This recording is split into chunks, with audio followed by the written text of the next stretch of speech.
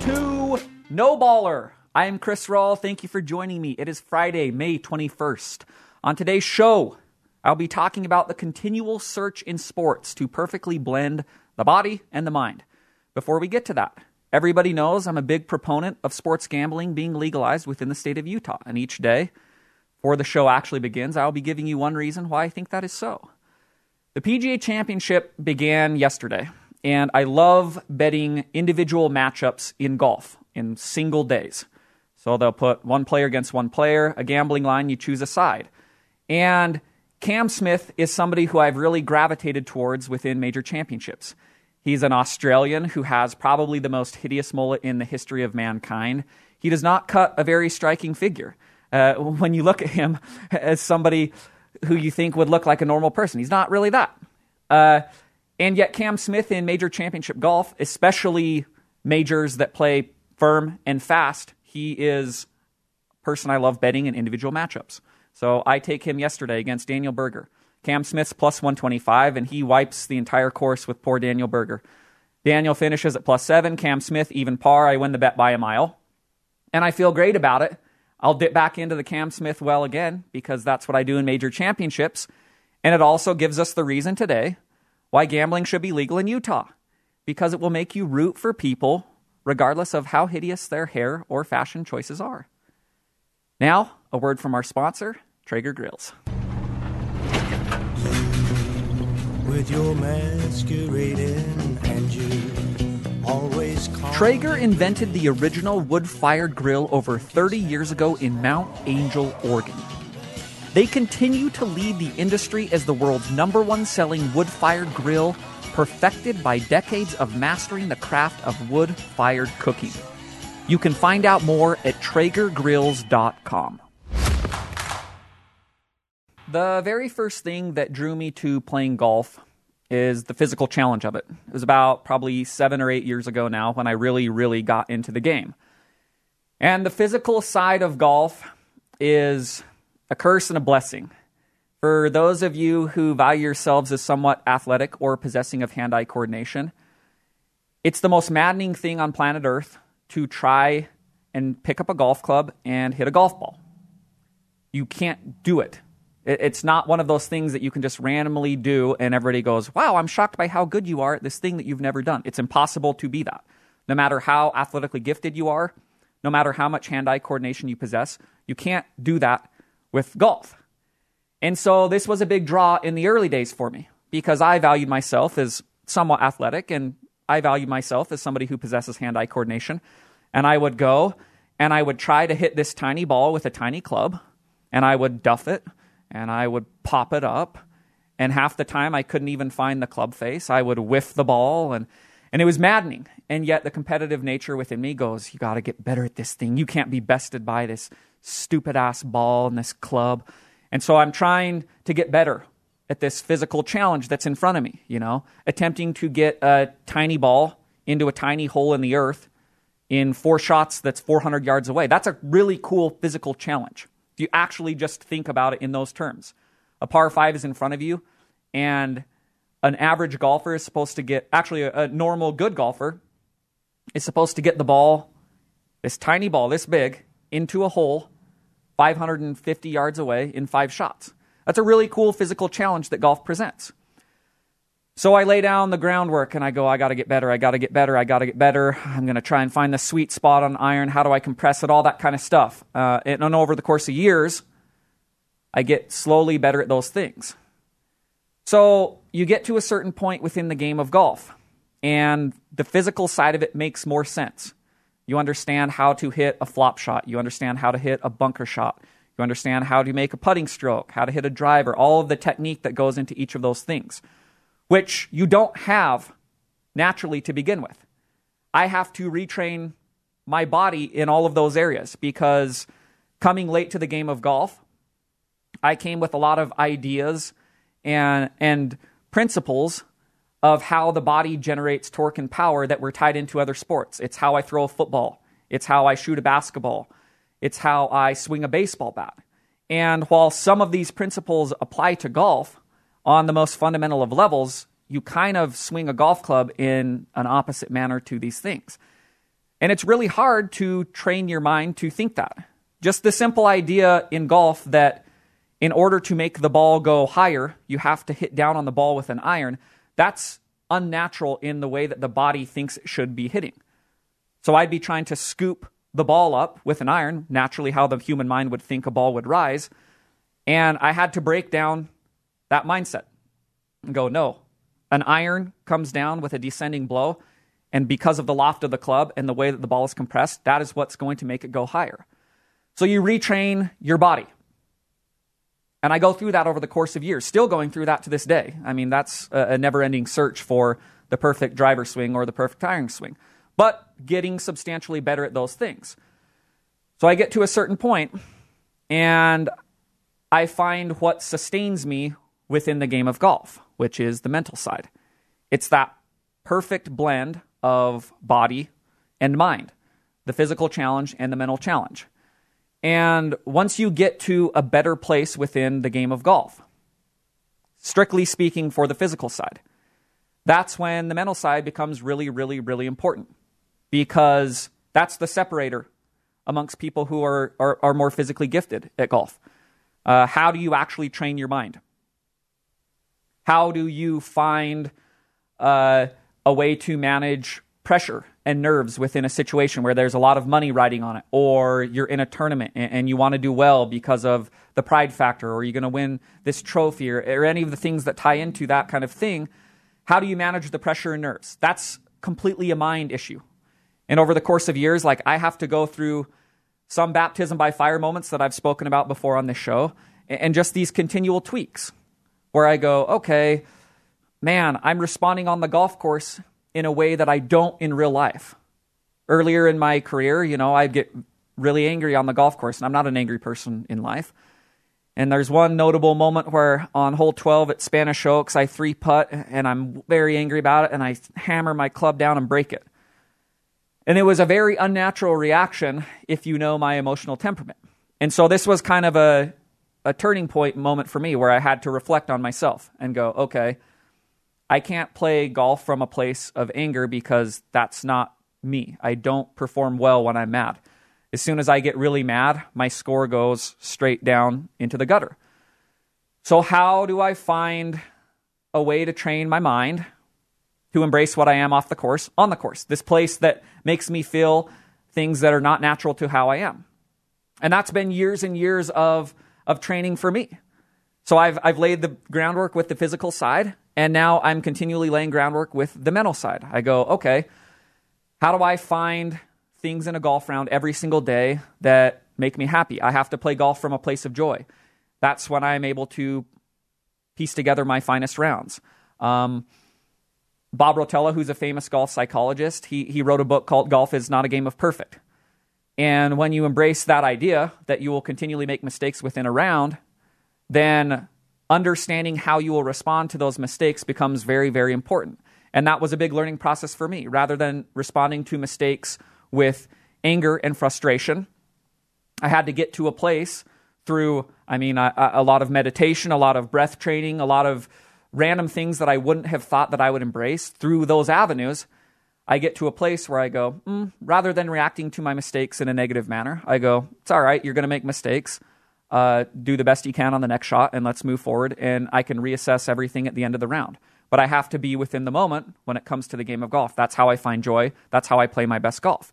That's a really big learning curve, and it's also very hard to blend both of these two things. It's almost never a day in the history of my golf career, which is going into a decade now, that the physical side and the mental side are perfectly matching up, because that's almost impossible to do. Even at a professional level, it's something that's so rare that when we see it happen, we go, whew, that's something that's very special.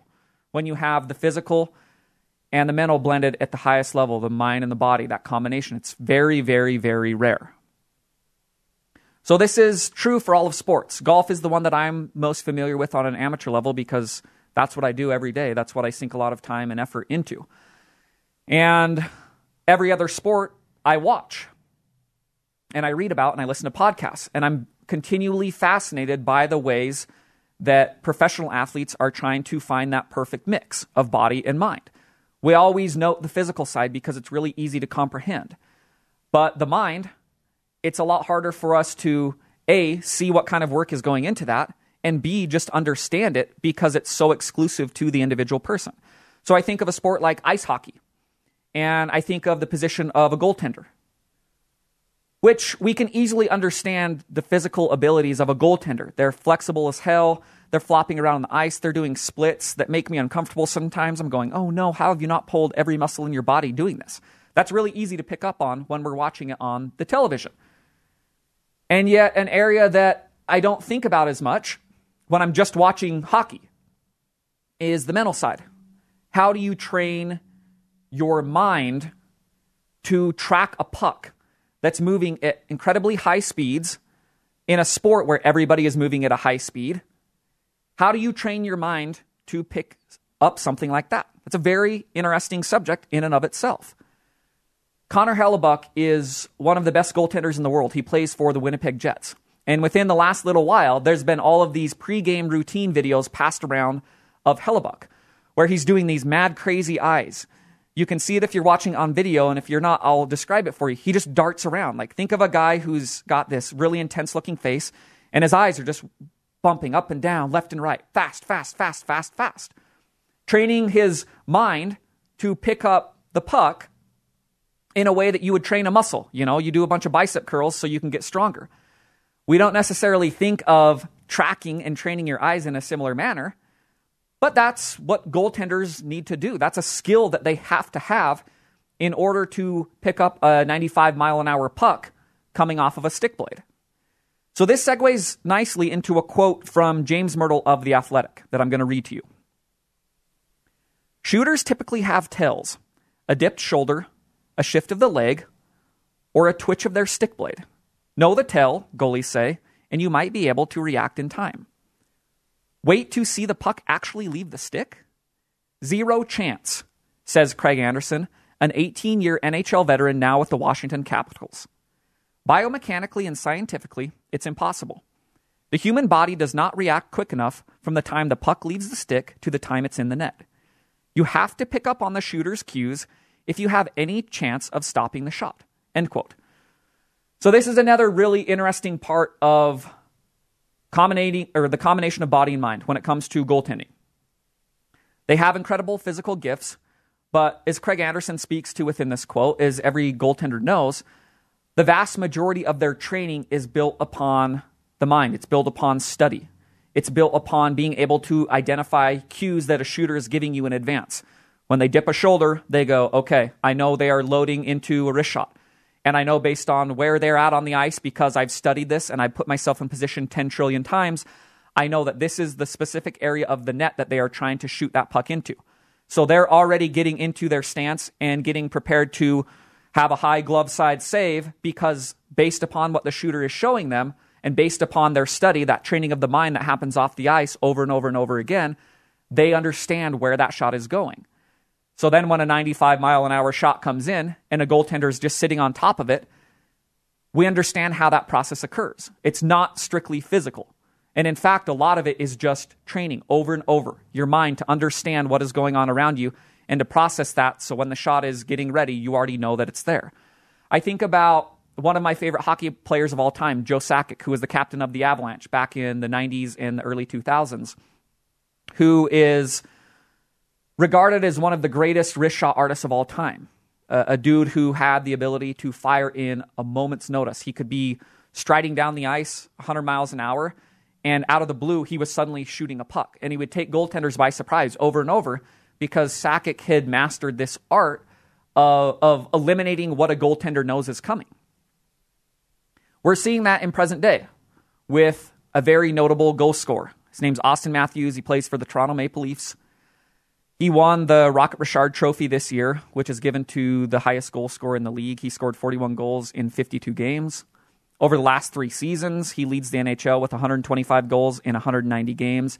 That roughly amounts to a 54-goal pace per season. Really, really, really high-level goal scorer. When you think about the up-and-coming generation, he is the very best goal scorer.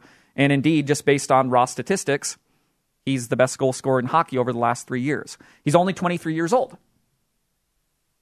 So James Myrtle's article is all about Austin Matthews. And we see somebody who is that gifted at goal scoring and who is only 23. And I think a lot of us, myself included, would assume that is based a lot on natural God-given ability. A dude who he understands how to put the puck in the net. He has the physical makeup that allows him to do so. And it seems hard to believe that he could incorporate a lot of the mental side of the game into his process. And yet, as we're going to talk about, and as James Myrtle's piece, which is really, really, really good and fascinating, shows us, that's not necessarily the case. I'm going to read another quote from James Myrtle about Austin Matthews. Darryl Belfry is on staff with the Leafs as a player development consultant. One of his biggest projects has been to work with Matthews on his shot, in much the same way a swing coach would fine-tune a PGA Tour golfer's swing. Together, they have studied the way goaltenders get set to make saves and tried to find ways to counter their techniques. They have analyzed every shot he attempted in games, which can be as many as 15 a night, and picked apart those that were unsuccessful. Then they have tried to account for the misses by coming up with things Matthews could have done differently. End quote. So now we're into the cat and mouse game, and this is almost strictly mental. It's the mental battle on the goaltender side to understand a shooter's cues and what they are showing before the shot is fired. And now Austin Matthews, a dude who has great physical ability, he's sitting down with a coach, and after every single game, they're going, okay, this is what a goaltender thinks you are showing him. How do we eliminate those tells? How do we train your mind, first and foremost, to not give anything away? And what does that mean? And what do goaltenders expect? And then how do we rewire your actual brain and incorporate the physical side of it? Everybody has a natural way that they want to swing a golf club or shoot a hockey puck or shoot a basketball. And when you get into the hardest moments, history tells us that you try to revert to your natural tendencies.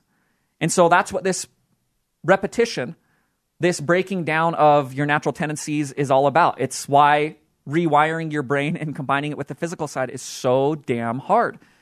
Because under duress, you want to revert to what you were.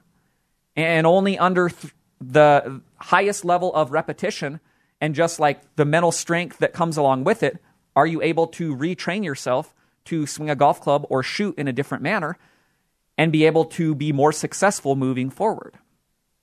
That blend of body and mind, it is probably the most fascinating thing about sports for me. I think about the greatest athletes of all time, people who I truly, genuinely love to watch. And they're that.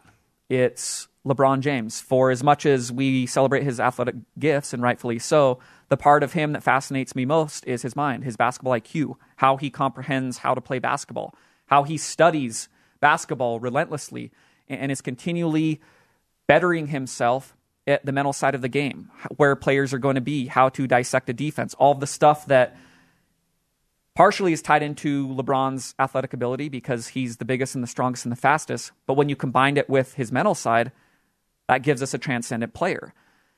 And that didn't just come about on a whim or naturally. The mental side of it for LeBron, the turning point of his career, in my opinion, is the 2011 finals against the Dallas Mavericks, his first season in Miami.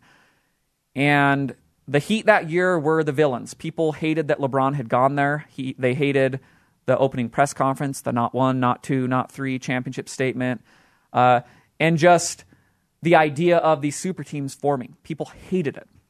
So the Heat were the villain. Every arena they went into, booze, booze, booze.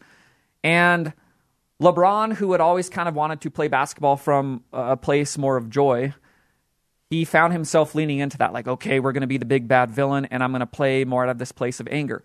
And it became too much in the NBA Finals that year, and he kind of cracked mentally under that strain. And so the Heat lose. And during that offseason, LeBron had to come to a place much kind of like I had to with golf. What motivates you to do this thing? Is it because winning is the only thing that matters and everybody's making fun of you because you haven't won a championship yet? Or do you have to tap into whatever your natural source of energy is that you find motivation from? And so LeBron, coming out of that season, was like, okay, I can't tap into this darker, angrier, nasty side. That's not who I am. I have to play from a more genuine place. And he started to incorporate that. And when a loss would happen and people wanted to say it was the end of the world and Jordan would never have done this, all of the things that we said about LeBron early in his career, he had to train himself to manage that and to say, it's not the end of the world that we lost this game. I'll try and do better the next time. And through this process, which he has continually bettered himself at over the course of the last decade, LeBron has risen to the heights that we now know him for. One of the most clutch players in the history of basketball, in the history of the playoffs, playoff LeBron, all of his accolades that go along with that. That's how LeBron came who he is. He had the physical side all along. He has bettered himself at that, but he had to find the blend with his mind. He had to understand how those two things work in unison to create a better whole. Tiger Woods, the greatest golfer of all time, is this to a T. We see him swinging a golf club on late night shows when he's 2 years old, relentlessly swinging, chipping, putting his entire life from when he came out of the womb. His story is well noted on that repetition, physical side. The greatest iron player in the history of golf. That came about because of those things. And yet what made Tiger Woods into the golfer that he is, it was to master the mental side of golf, the most important side of golf, in my opinion, when you get to the highest of levels. All these dudes have physical gifts. What really will separate you is how you train your mind, which Tiger Woods, he brought the most incredible mental game that golf has ever seen. The ability to just tap into this place that I personally can't even comprehend, where he was just so laser focused in the biggest moments that he would essentially will a putt in or will an iron near the hole. And he continually did that over and over and over. It's the same mental side that allowed him to play the best golf that we've ever seen, simultaneous to knowing that his entire marital scandal that would become public in 2008 or 2009, the years prior to that, he knew that the press had that at their disposal, and he knew it would come out eventually. And yet he was flying to these tournaments and performing at the highest level we've ever seen while having an emotional weight like that on his shoulders. Granted, it was of his own doing, but if you understand how things outside of golf can weigh on you when you play golf, you understand how truly amazing your mind has to be in order to do that. You have to have an almost sociopathic separation of the way that your brain is off of the course versus what it is on the course. I can't do something like that. I don't possess that capacity.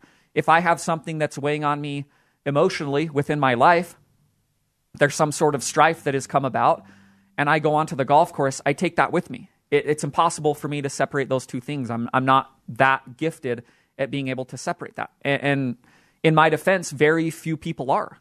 You carry what you are off the course onto the course. And Tiger Woods was somehow able to not do that. It's an all-time combination of body and mind. That's what Tiger Woods is. So back to Austin Matthews and this article from Jason Myrtle, this continual search for the blend of the body and the mind. Another quote from him. Where Matthews has been able to innovate further is with his ability to shift the angle of his shots to an extreme degree, turning his forays into the offensive zone into a sort of geometry equation. More than how hard or accurately he shoots a puck, and he can do both when required, what makes him so difficult for goalies to stop is his ability to generate a lot of pre-shot movement combined with a lack of tells. End quote. So again, one of the most fascinating things that you can possibly come across in sports. It's retraining your body and your mind how to do things. We all have a natural way we want to do everything. Doesn't matter what it is. How I type on this laptop, how I pick up this coffee mug and drink from it. We all have natural ways we want to do things. And when you get to the highest level and you determine this is holding me back, I have to do this differently. That process of retraining yourself how to do something you naturally know how to do, it is so hard. So this Matthews search, it's really cool to read about and to look at. This daily attempt where he goes into a room with his coach and they go, let's go over your 15 shot attempts. and we're going to go on to the most granular level and try to identify what you were doing right and what you were doing wrong, what a goaltender is reading about when and where you are shooting the puck. Every single day we are going to do that. We will continually refine your shot motion, what you are actually showing to a goaltender, and if we think that needs to change, then on the fly, we're going to try and rewire your brain to think a certain way, and we're going to rewire your body to respond in a certain way. That is an incredible process, and something that I can't get enough of when high-level athletes are doing it. There's an uncomfortable side to that, because just as easily as, not as easily, I take that back, but at the highest level, when we see the body-mind blend, like with LeBron and like with Tiger, in professional sports, the most gifted athletes of all time, we can see that disconnect between a body and a mind that is almost incomprehensible. We don't know why it occurs, and the athletes themselves are flummoxed when it happens. Think of Chuck Knobloch, the second baseman for the Yankees 20 years or so ago, just randomly starting to throw every single throw from second base into the crowd when he would try to throw it to first base. A very simple thing he had done his entire career, over and over and over and over again. And yet, for reasons unknown, suddenly his mind and his body can't work in unison. So he would field a grounder, and he would try to throw it to first base, and he would throw it 20 feet over the first baseman's head. That's a very strange and incomprehensible thing that could occur. And yet, it just is. It's the same thing that Ernie Els goes through on hole 1 at the Masters when he suddenly starts being unable to putt a ball into the hole. He's just whacking it around from 2 feet. And I see that and get super uncomfortable because I go, what's going on there? He's having there's some sort of mental breakdown that's going on. And after the round, Ernie Els is like, yeah, he calls it the heebie-jeebies, but he's like, look, I wish that this wasn't happening, but there's certain times when, for reasons unknown, I cannot physically pull the trigger on a putt. It's that disconnect between body and mind. We've seen it with the greatest golfer of all time, Tiger Woods. In the mid-2010s, he gets the chipping yips out of the blue. Nobody knows why.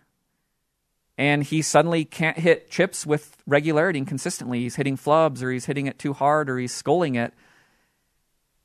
And it's incredible to see. And I don't say that in a celebratory way. I mean, it's incredible to understand that the most gifted golfer of all time, somebody who was an absolute wizard around the greens, can suddenly, for reasons unknown, have this disconnect between his mental side and his physical side.